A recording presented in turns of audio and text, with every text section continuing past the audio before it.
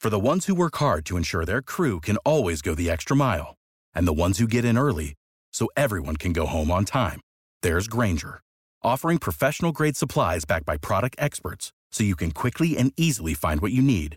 Plus, you can count on access to a committed team ready to go the extra mile for you. Call, click Grainger.com, or just stop by. Grainger, for the ones who get it done.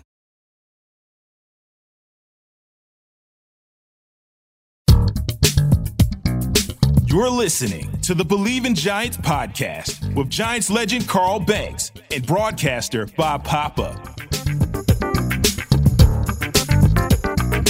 Welcome to another edition of Believe in Giants. Bob Papa with two-time Super Bowl champion Carl Banks. And Carl, we're going to do a little look back at the game against the Eagles, then spring forward to this hopefully new beginning. It'll be a new year by the time the Giants play the Bears. It'll be 2022. Hopefully, we could see some better results. But, you know, a lot of disappointment surrounding last week's game because, you know, Philadelphia they're kind of sleepwalking through the first half. And there was things in that game that were to be had. And the Giants just, boy, it's like whenever a team offers you an offering, you can't keep swiping it away.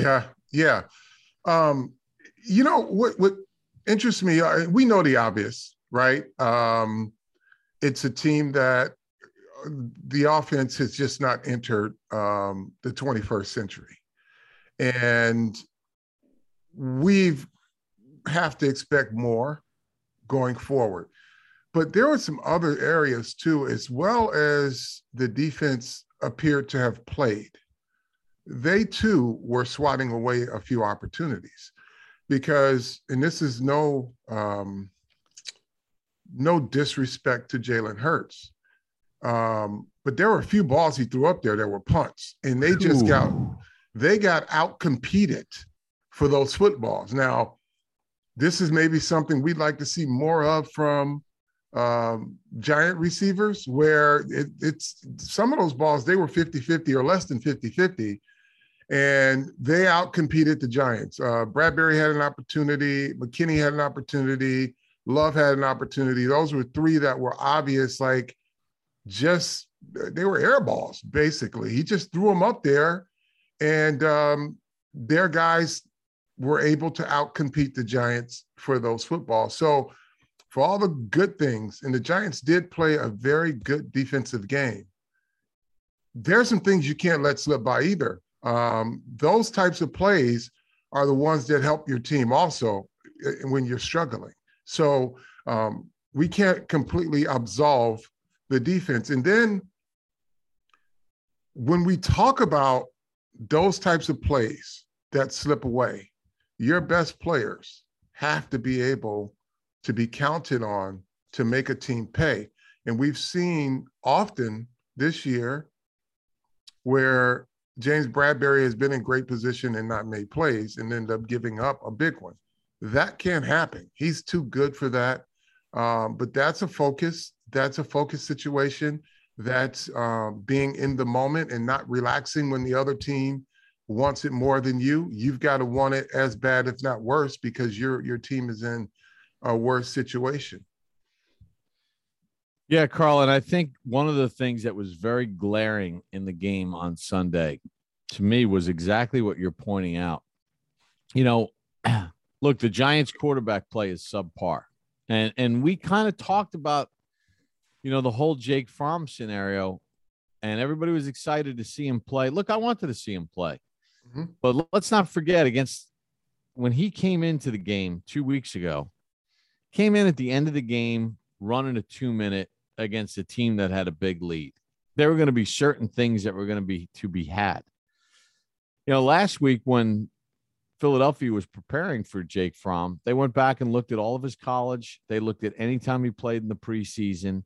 And there's a big difference running a full game as opposed to coming in off the bench, running the 2-minute offense in the last 3 or 4 minutes of the game. And we certainly saw that. And we saw what his limitations are, arm strength wise and everything else.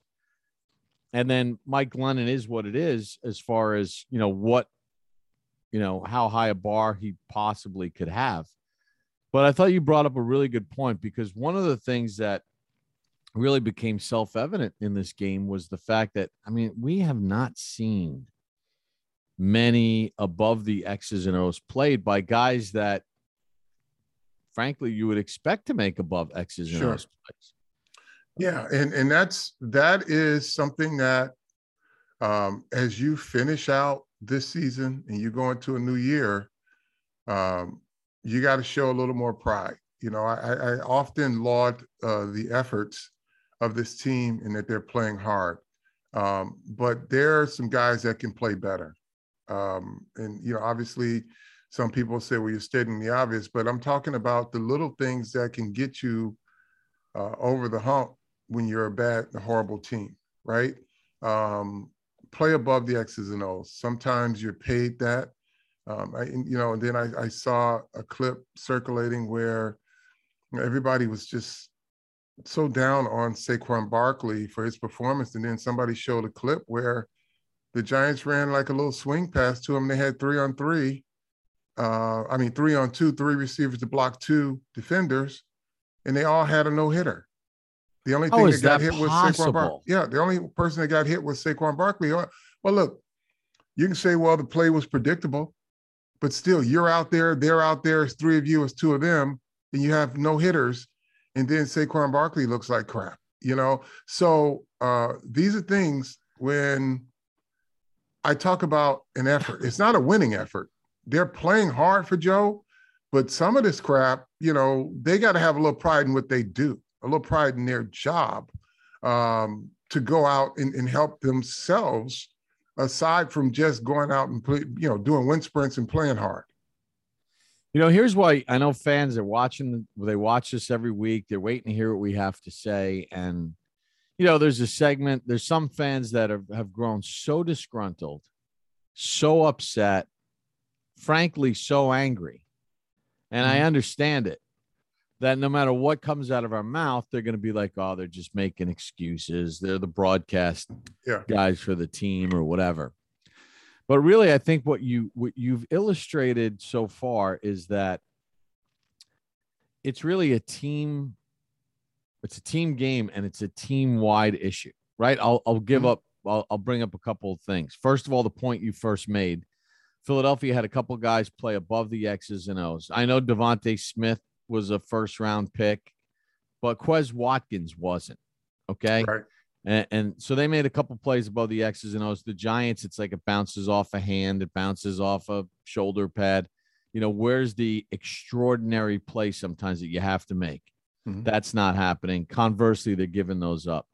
You mentioned Saquon Barkley. You're 100% right. How many times are we calling a game when the Giants are on defense and just based on the personnel of their opponent, we have a pretty good idea of what play's coming up and it's still successful? Mm-hmm. Well, we had a pretty good sense it was coming. How many times this year have we seen the Giants have a play completely diagnosed properly, only to find a missed tackle, a bad angle, and even though they had the play read and diagnosed, the other team gets 12 yards or 15 yards. So going to I'm taking a long-winded approach to this. You're 100% right. It doesn't matter that Philadelphia knew that screen to Barkley in the flat was coming. You had 3 for 2. Your will, your heart, your hustle, your determination, your focus, play in and play out, especially on a 4-10 team at the time, because we didn't have the result of the game yet. You got to be better than that. Yeah. That's plain and simple, because that's a play that everybody in the league runs. And when you have a 3-on-2 blocking situation, Saquon Barkley shouldn't be losing yards on the play. Never had a chance. But there's 2 words you said, focus and finish. That's what they got to do. Like, yeah, again, you can run around and you can show good effort, but make sure your effort pays off. Make sure you can finish the job. So these last 2 games, it's about showing that you give a damn about winning and not being the doormat and not being the whipping boards of your fan base. Logan Ryan says, well, they haven't given the fans anything to cheer about or anything to feel great about, so he understands why they're upset, well, do something about it. Everybody, do something about it. It's give them something to look forward to. Like, start to build towards next year.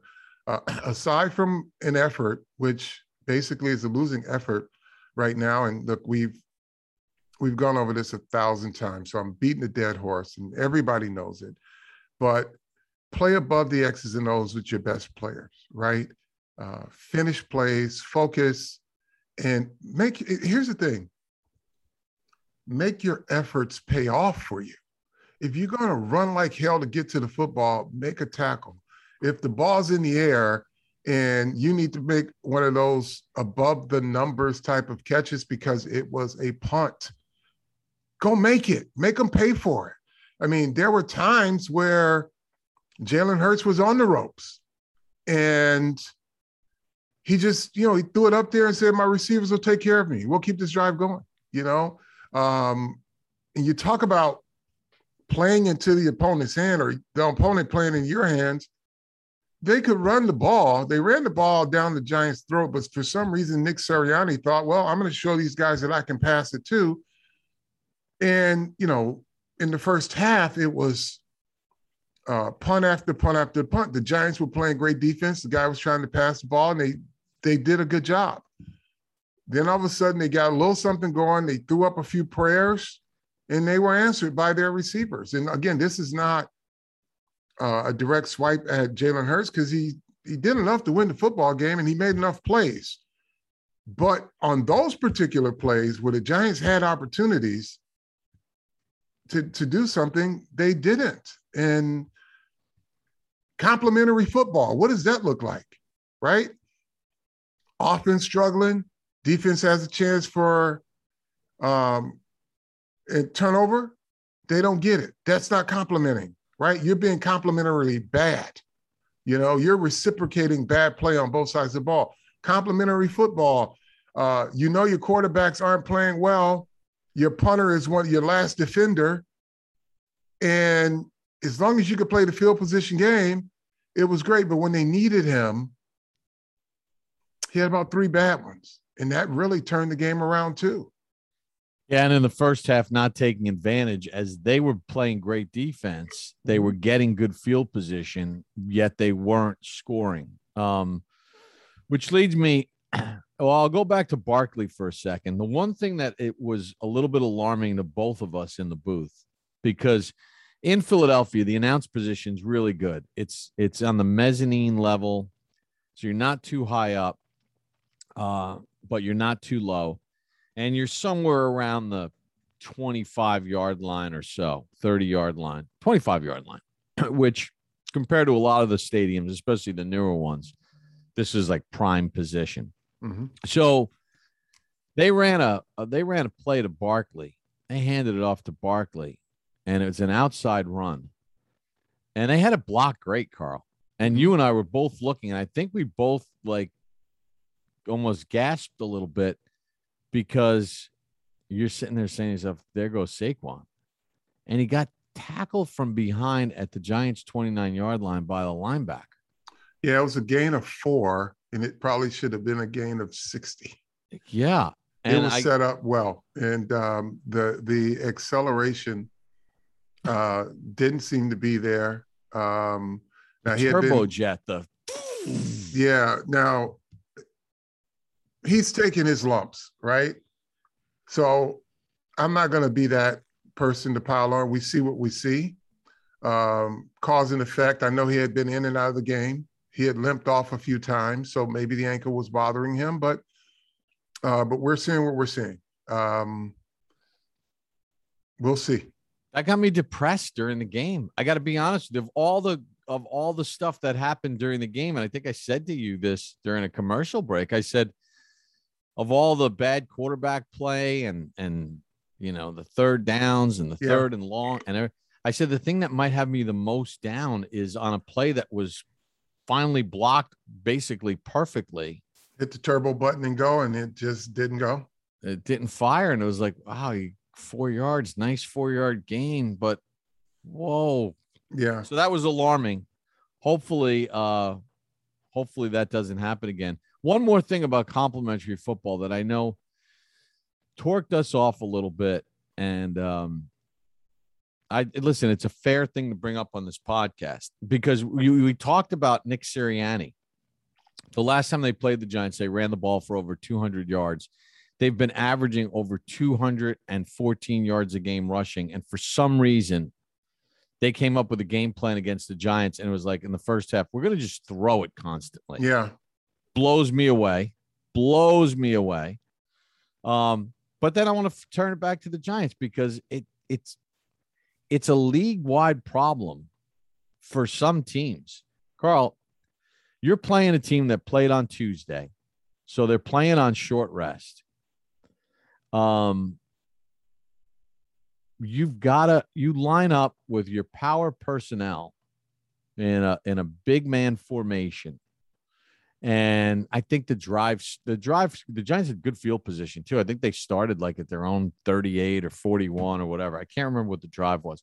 And you come out and you pound the rock for 6 yards, 5.5, 6 yards, impose your will, blow them off the ball. And you immediately big tackle eligible goes out. Kyle Rudolph goes out. And all of a sudden, on 2nd and 4.5, you're in spread and you're in empty. And then they brought Barkley in. They motioned him in off the outside to come set in the backfield, I think. And everybody knew what was coming after that. Yeah, and it's like, all right, wait a second. Why not give them another dose of it? Why not give them another dose of heavy personnel with a different look to the other side, run a different play off the heavy personnel, but make the threat that we're going to pound you into the natural grass surface of your own field until you show you can stop us. Yes. It is.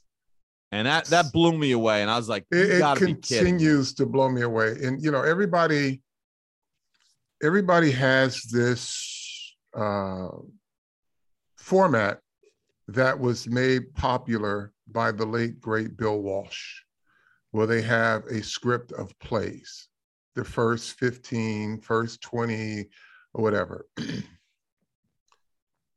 That applies when you got about 3 or 4 Hall of Famers where defense is on its heels. But when you don't, you find plays that work and you stay with them until the team stops you. And it is the most mind-boggling thing where you strategically hurt yourself.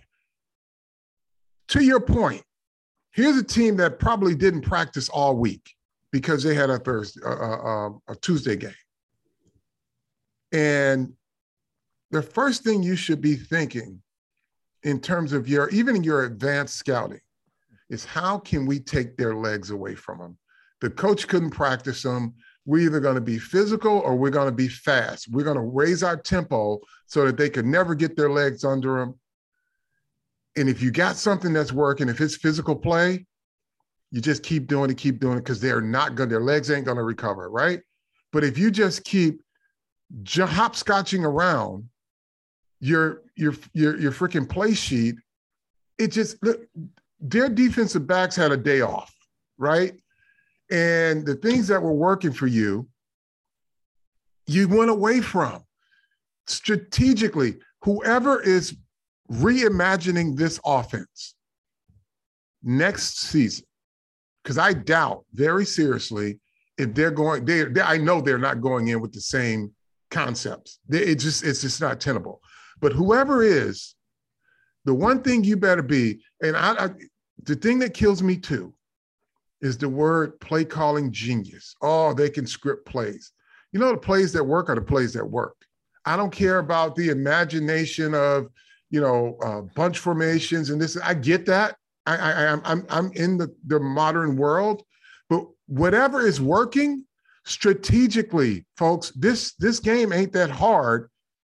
Find the things that work and stay with them. When you're grab bagging all over the place, that means ain't shit working. Right. So, and especially with a quarterback making his first start, that from the minute he's throwing the ball, you can see he has limitations. right. You know, it's one thing if you pound it for 5 and then you go empty and Aaron Rodgers or Peyton Manning is your quarterback, or Eli Manning or whatever. Sure. But then you got a guy in his first start. Clearly, he's got limitations with arm strength and everything. Like, and you could run other plays off the same look. I mean, yes, but that is the thing that's baffling me. So, with all of the great play callers that they call themselves and the geniuses in their programs and their formats of how they approach football, their systems. The best systems are the ones that can get consecutive plays that work. And you just build off of your successful plays. You don't go away from them. You make a team have to fear stopping something. So if you get 7 on first, do you not think they're going to bring somebody up in the box? You don't have to go empty for that. You don't even have to change personnel. As you got your best receivers that can do certain things, let them commit to the box, and then you can get a deep shot on them, right? You can get to those other plays on your script, but the thing that's strategically flawed about this offensive system is that it hopscotches all over the playbook. It's like it's a Cheesecake Factory menu. You sit, you don't know what you want to order. It's so much crap on it. Find your stuff that works, right? I like Cheesecake Factory. Well, I do too, but they got a big ass menu. You got to admit. Or it's like going to those old school back in the day diners when you could order anything from an omelet to fried shrimp to chicken cordon bleu to prime rib to waffles. Yeah. And you just got to find something that worked. But the thing that's strategically flawed about the plan last week is that this team was on 3 days rest. They didn't practice. You did nothing to take their legs away from them. They walked through this game like it was nothing. You've got to have, if you said we're going to pound them, we're going to take their legs, or if you had the personnel, which you don't because the quarterback couldn't do it, you go into a fast break offense. Maybe they should have went into a 2-minute offense and just sped everything up to get them tired. But it looked like the Giants were on 2 days rest, more so than the Eagles. So I think that's enough of that. We got to spin forward now, but I got to let everybody know that we're back and better than ever with Bet Online. Remains your number one spot for all basketball and football action. If you go to the new updated desktop or mobile website, sign up today, 50% welcome bonus on your first deposit. Now, different promo code this week. Just believe, BLEAV, and you get your bonus. Bet Online, the fastest, easiest way to bet on all of your favorite sports. Bet Online, where the game starts. Okay, so now we fast forward. The Giants are going to be in Chicago again. This is the 4th consecutive year that the Giants are going to play the Bears. And guess what, fans? They're playing the Bears again next year, for sure.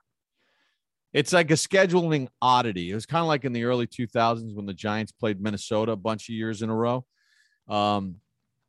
Next year, the Giants will play the NFC North, which means that the Bears are in that division, so they'll play them. Now, the last time they played the Bears when the NFC North was matched up against the NFC East, the game was in Chicago, so I'm pretty certain next year's game will be at MetLife. And the reason why they've been playing in consecutive years is because in the years in which the NFC East is not playing the NFC North, based on where you finished the year before, determines who you play from the other divisions. So the Giants are going to get the Giants potentially are going to finish last, right? I mean, I guess if they win the last 2 games of the season and finish with 6 wins, they could. I think Washington's at 6 right now. And let's say Washington loses out. I don't know what all the tiebreakers were, but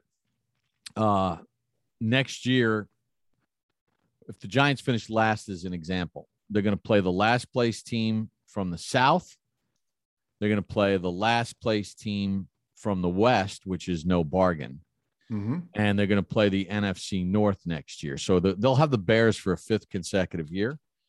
And let's face it, Carl, the last 2 years in Chicago have been these ugly, they could have won kind of football games. Mm-hmm. And obviously last year, Saquon Barkley got hurt in Chicago. So, you know, his arc comes full circle some 15 months after the injury. Sure. You know, we'll see who's off the COVID list, who's on the COVID list. That would be a big factor. I hope Julian Love could come off the COVID list because 2 years in a row Giants have played in Chicago. He's gotten an interception. And then you take a look at this defense, Carl. You know, we've talked about the struggles of the Giants offensive line. Well, good luck this week because Robert Quinn's got 17 sacks. They got Eddie Goldman. And they got a guy that I know that you love, Akeem Hicks, that could just wreak havoc up front. Yeah. So we know where the Giants have their struggles, right? And I just talked about strategy, right? I guarantee you, we can talk about Quinn and those guys, and they're going to be a presence on the field. And Roquan Smith, who could have been a Pro Bowler easily. Right. Due respect to every one of those guys. But I'm telling you, the guy right now that's doing this is Akeem Hicks, because he's looking at the Giants interior, in particular, Will Hernandez, and saying, man, if I'm doing this to some better offensive linemen, I'm going to feast. And so I'm only saying this not to scare Will Hernandez. I'm only saying this to see how well you're going to compete. Yeah, and Matt Skura or whoever else is at left guard. Look, I've had that feeling. I've lined up against the Washington Redskins when they had the Hogs. And I hate to use this phrase in terms of sports, but it is a true test of your sports manhood. Because these guys, a guy like Akeem Hicks will eat your lunch, show you the empty bag, and tell you to go to the store and get him something to drink. I mean, he is so good. Like, so on the interior, and I'm listen, again, I ain't saying it to scare you. I'm saying it to see, because we've seen him at times battle. But here's the thing. You better be fundamentally sound with just playing him straight up or with a twist. But this guy will come for you. He's coming. He's telling you everything he puts on film. He doesn't take play. When he's on the field, he doesn't take plays off. If the run's away from him, you don't have a play off because he will get inside of you and track it down. Again, this is an addition to their other great defensive linemen. And they don't even have Khalil Mack, who's out for the year. So I'm telling you, in addition to all the other things, this guy is the one that will take you and it's football manhood, right? This is your test. I've been there. Believe me, I've been there where you're facing an offensive line, and when with the Washington Redskins had the Hogs, and they were the Redskins then, so I'm saying, where if you didn't bring it every play, somebody was either getting spit on, stepped on, plowed over. So set your jaw and let's see what you got. Because again, there have been so many question marks about what you haven't done all year. Here's a chance, right? Here's your challenge. Let's see how you hold up. And that goes for the rest of the offensive line, because you name three other guys, Roquan and the crew, they're all going to challenge you, right?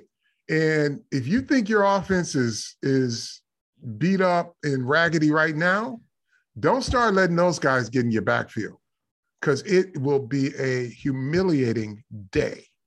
in this right now, these last two games are about pride, self-respect, and focus and finish. Look, the Bears, as good as all those players are, their record is what it is. So there's some plays to be made. But you better show up as an offensive line, in particular in your interior guys. You better show up and prove that you belong on the field. These are good players on a bad team, so it can happen, right? You can have a bad season and still have good players. Show that you can be one of those guys. Yeah, they only give up 202 yards a game passing. They're tied for fifth. They got 42 sacks. Another thing that the Giants have to do is be strong with the ball, okay? Because despite all these numbers for the Bears, did you know that they are 30th in takeaways? When you think about some of these Bears teams that have been successful. Now, look, the Bears have been to the playoffs twice in the last 4 years, and the coach is probably getting fired. But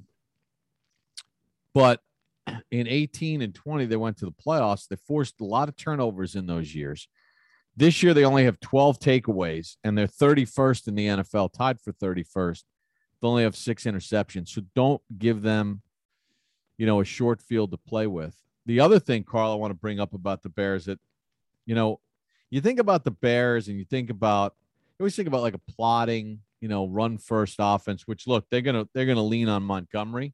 Mm-hmm. He's got 5 runs of 20 or more yards. But don't sleep on like a guy like Darnell Mooney. I mean, who is a 5th-round draft pick last year.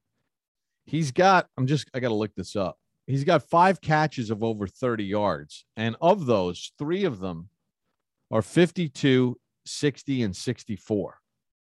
So they can hit you with big plays. And they've got the young quarterback. But depending on COVID and everything else and who's coming back, Fields is coming off an ankle. Dalton's coming off the COVID list.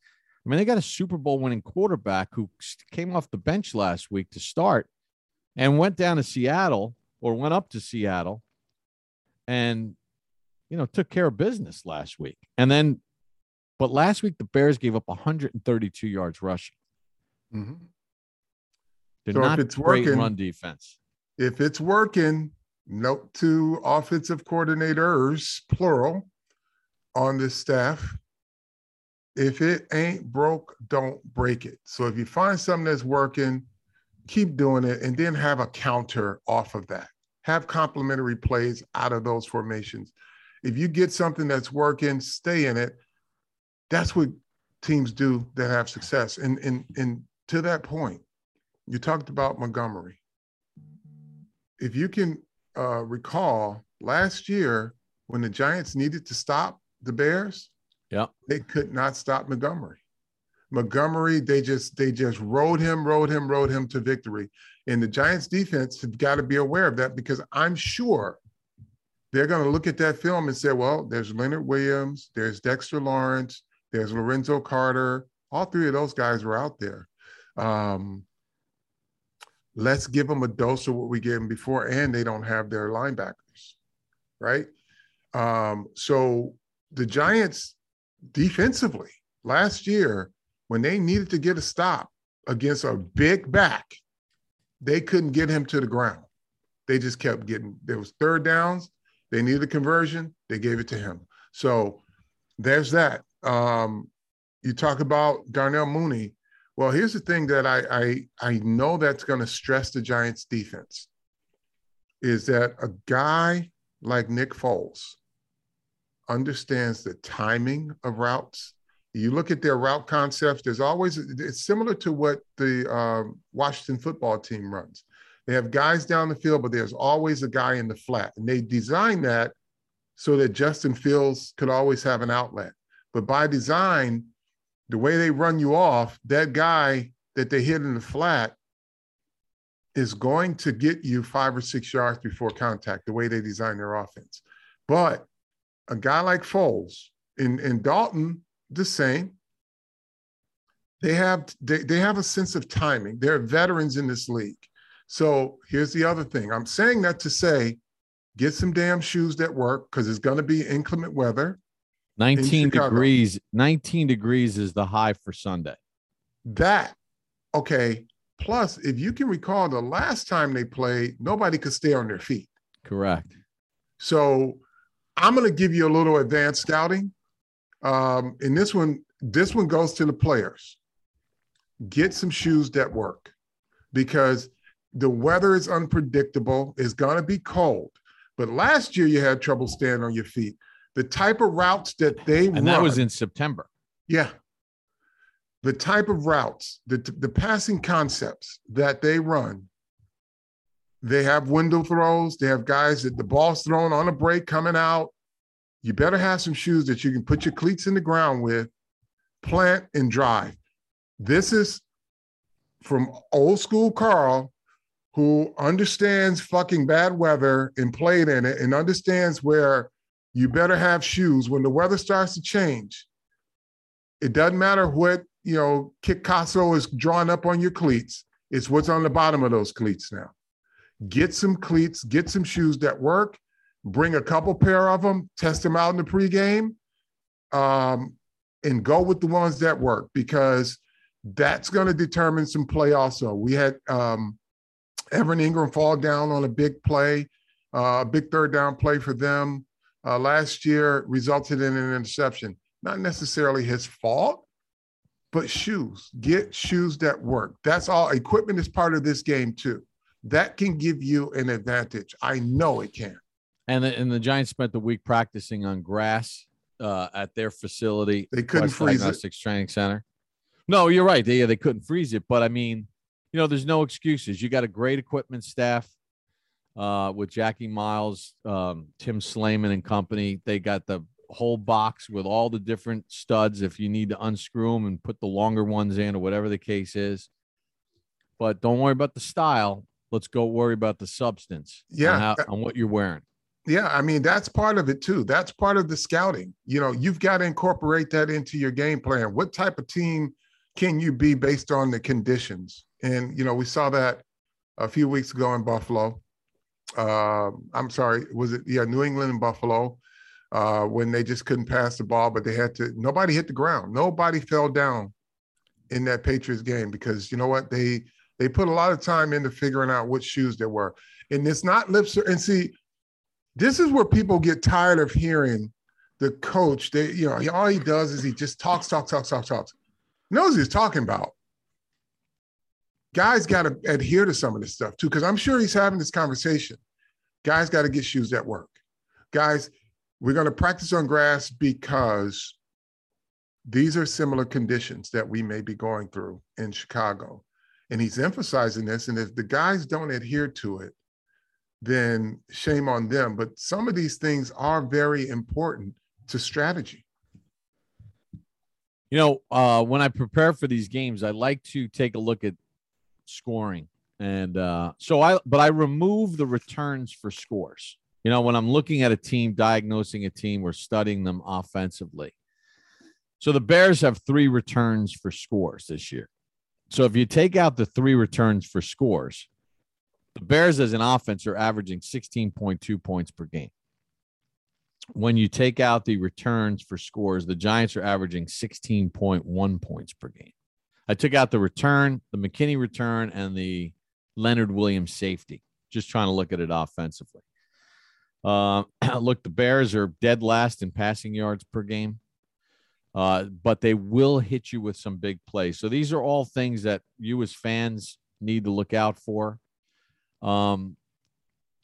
Again, use the Believe code, BLEAV. Get 50% off your welcome bonus at BetOnline. Carl, in wrapping up here, unless you got more on this game. No, just they'll use their tight end this game as well. But there's always similarities. When there are bad teams, there are a lot of categories that are similar. They got some good players on a bad team. The Giants have some, but who's going to play above the numbers? Who's going to play to their level of skill? All right. So in closing, I want to ask you, I want to go off script here a little bit.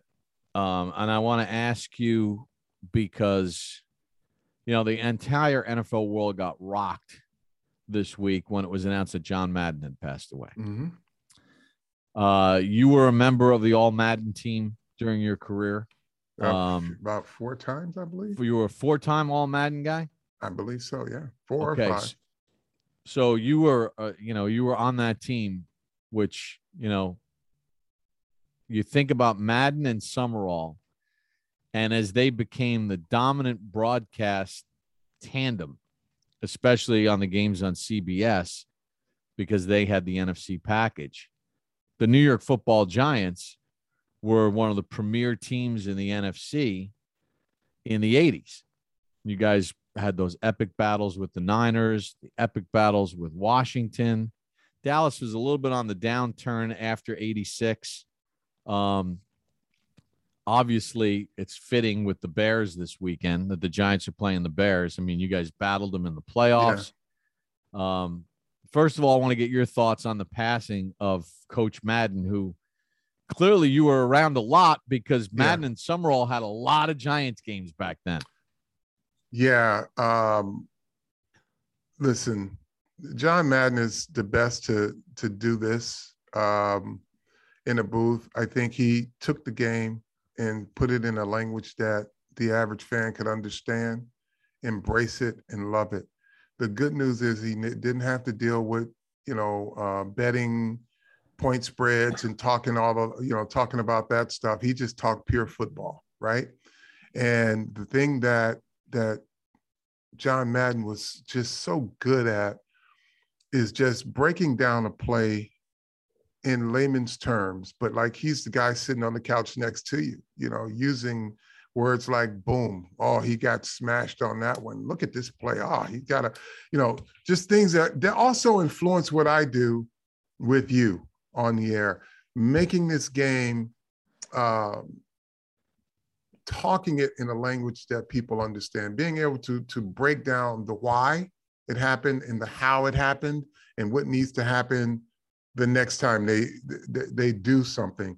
So John Madden is just was the greatest to do this. And there are two crews that I grew up with. It was Howard Cosell before I was a professional.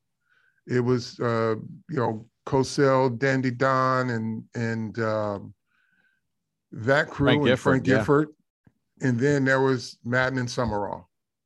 Those were the football soundtracks of my life as a kid, and then as a player. And the one thing about the Madden, All Madden team, you look forward to that more than you look forward to a Pro Bowl, because he got it right. When you look at the All Madden teams, there weren't no glorified guys on there who won the popularity contest. He broke it down, and he got, like, when you made the All Madden team, you had a video to go with it. And he showed you the highlights. He showed everybody the highlights and why this guy was worthy of being on his team. Pro Bowls then and Pro Bowls now are popularity contests. There's always going to be a lot of them on there that were not worthy in terms of their performance, but more in popularity. But with Madden, you could always count on, he had a standard for being on the All Madden team. And you weren't on there because you were a cheerful personality, but because you played extremely well. Played well, played hard, played gritty, played dirty, in the sense of doing dirty things that needed to get the job done. Mm-hmm. And coach's eye, and the power that he had, the reach that he had, and you hear all these tributes that have been said. Guys said when John Madden was calling our games, players that played in the different eras, even after he went to Fox, you knew it was a big game. If Madden and Summerall were there, that meant you were playing in a big game. Yep. And if John Madden was pumping you up, that's like your own coach going on TV and pumping you up. He was that respected. And you wanted to have your best games when those guys were calling it too.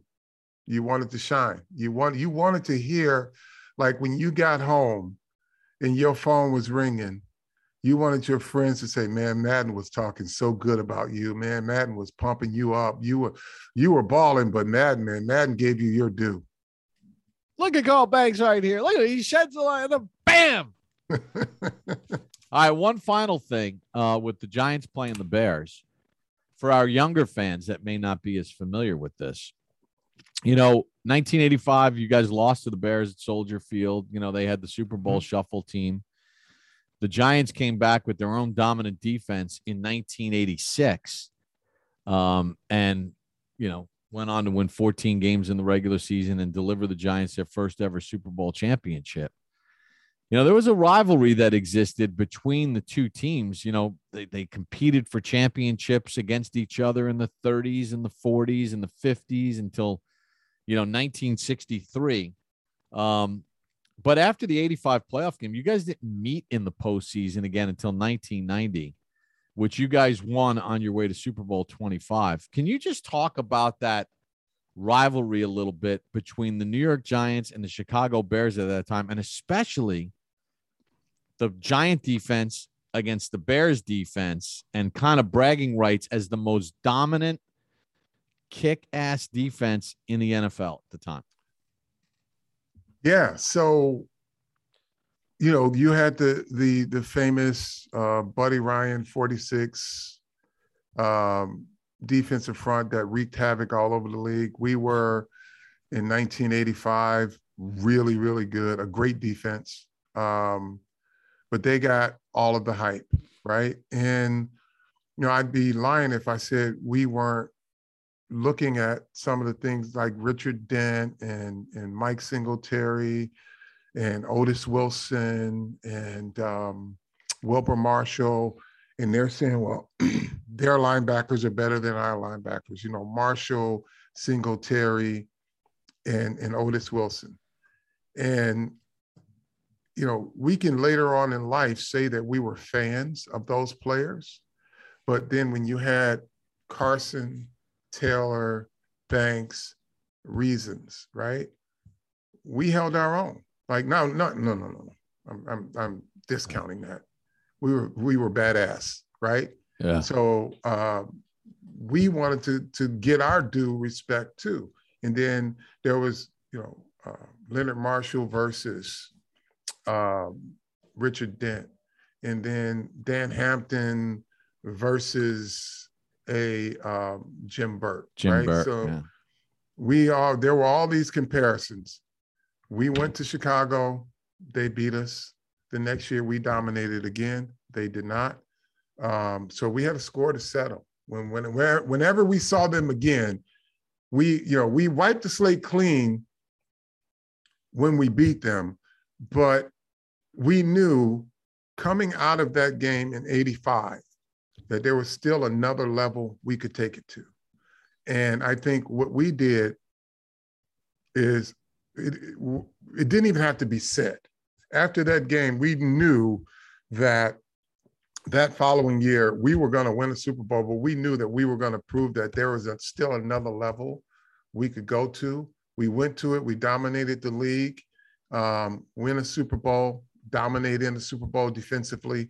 And then, there's a time in life where the guy kicked your ass and, years later you see him again and it's like, what's up? And so we had to settle the score. And we beat them in 90. It wasn't the same teams, but it was the same helmet, some of the same players. They still had that. Yeah, we whooped your ass. And so we were like, okay, well, what's up? Here we go. Let's go.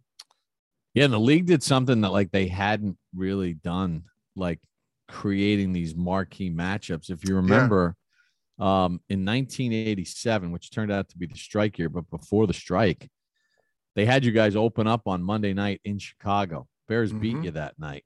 Mm-hmm. But it was like they matched up the previous two Super Bowl champions. There's a lot of hype in that. But when it mattered most, you guys beat them in the 90 playoffs on your way to Super Bowl 25 in that win. All right. Well, Carl, as we like to say to our friends out there, tell a friend to tell a friend. Hopefully we've given you a little something that you can look forward to this week, giving you some things in our review that we don't want to increase your rage, but we want to help you understand where, in a sober manner, where things can and should go. And so why. We'll do it again. Happened. Yeah. We'll and do why it. They happen. Yeah. Why they happen and why they happen. And sometimes why they happen. Why they happen. Wish everybody a happy new year. Hopefully 2022 can deliver the Giants a first win of that calendar year. And like we said before, don't worry about the draft pick. It doesn't matter necessarily all that much. It matters if you make the right pick. Yeah. So tell a friend to tell a friend to tell a friend. Carl Banks, I'm Bob Bopp. We'll see you next week. Believe in Giants.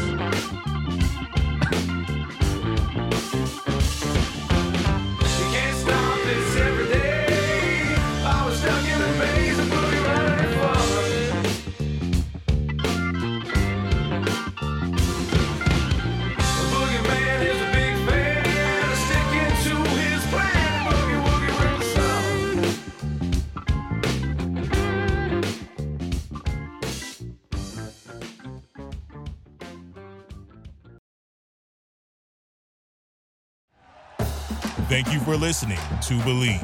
You can show support to your host by subscribing to the show and giving us a 5-star rating on your preferred platform.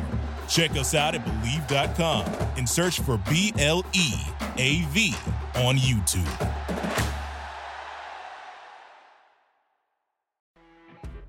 You know when you're listening to a true crime story that has an unbelievable plot twist that makes you stop in your tracks? That's what our podcast, People Are the Worst, brings you with each episode. I'm Rachel. And I'm Rebecca. We're identical twins who love true crime cases that make you say, didn't see that coming, and we hate the people responsible for them. Listen to People Are the Worst now on Apple, Spotify, or wherever you get your podcasts.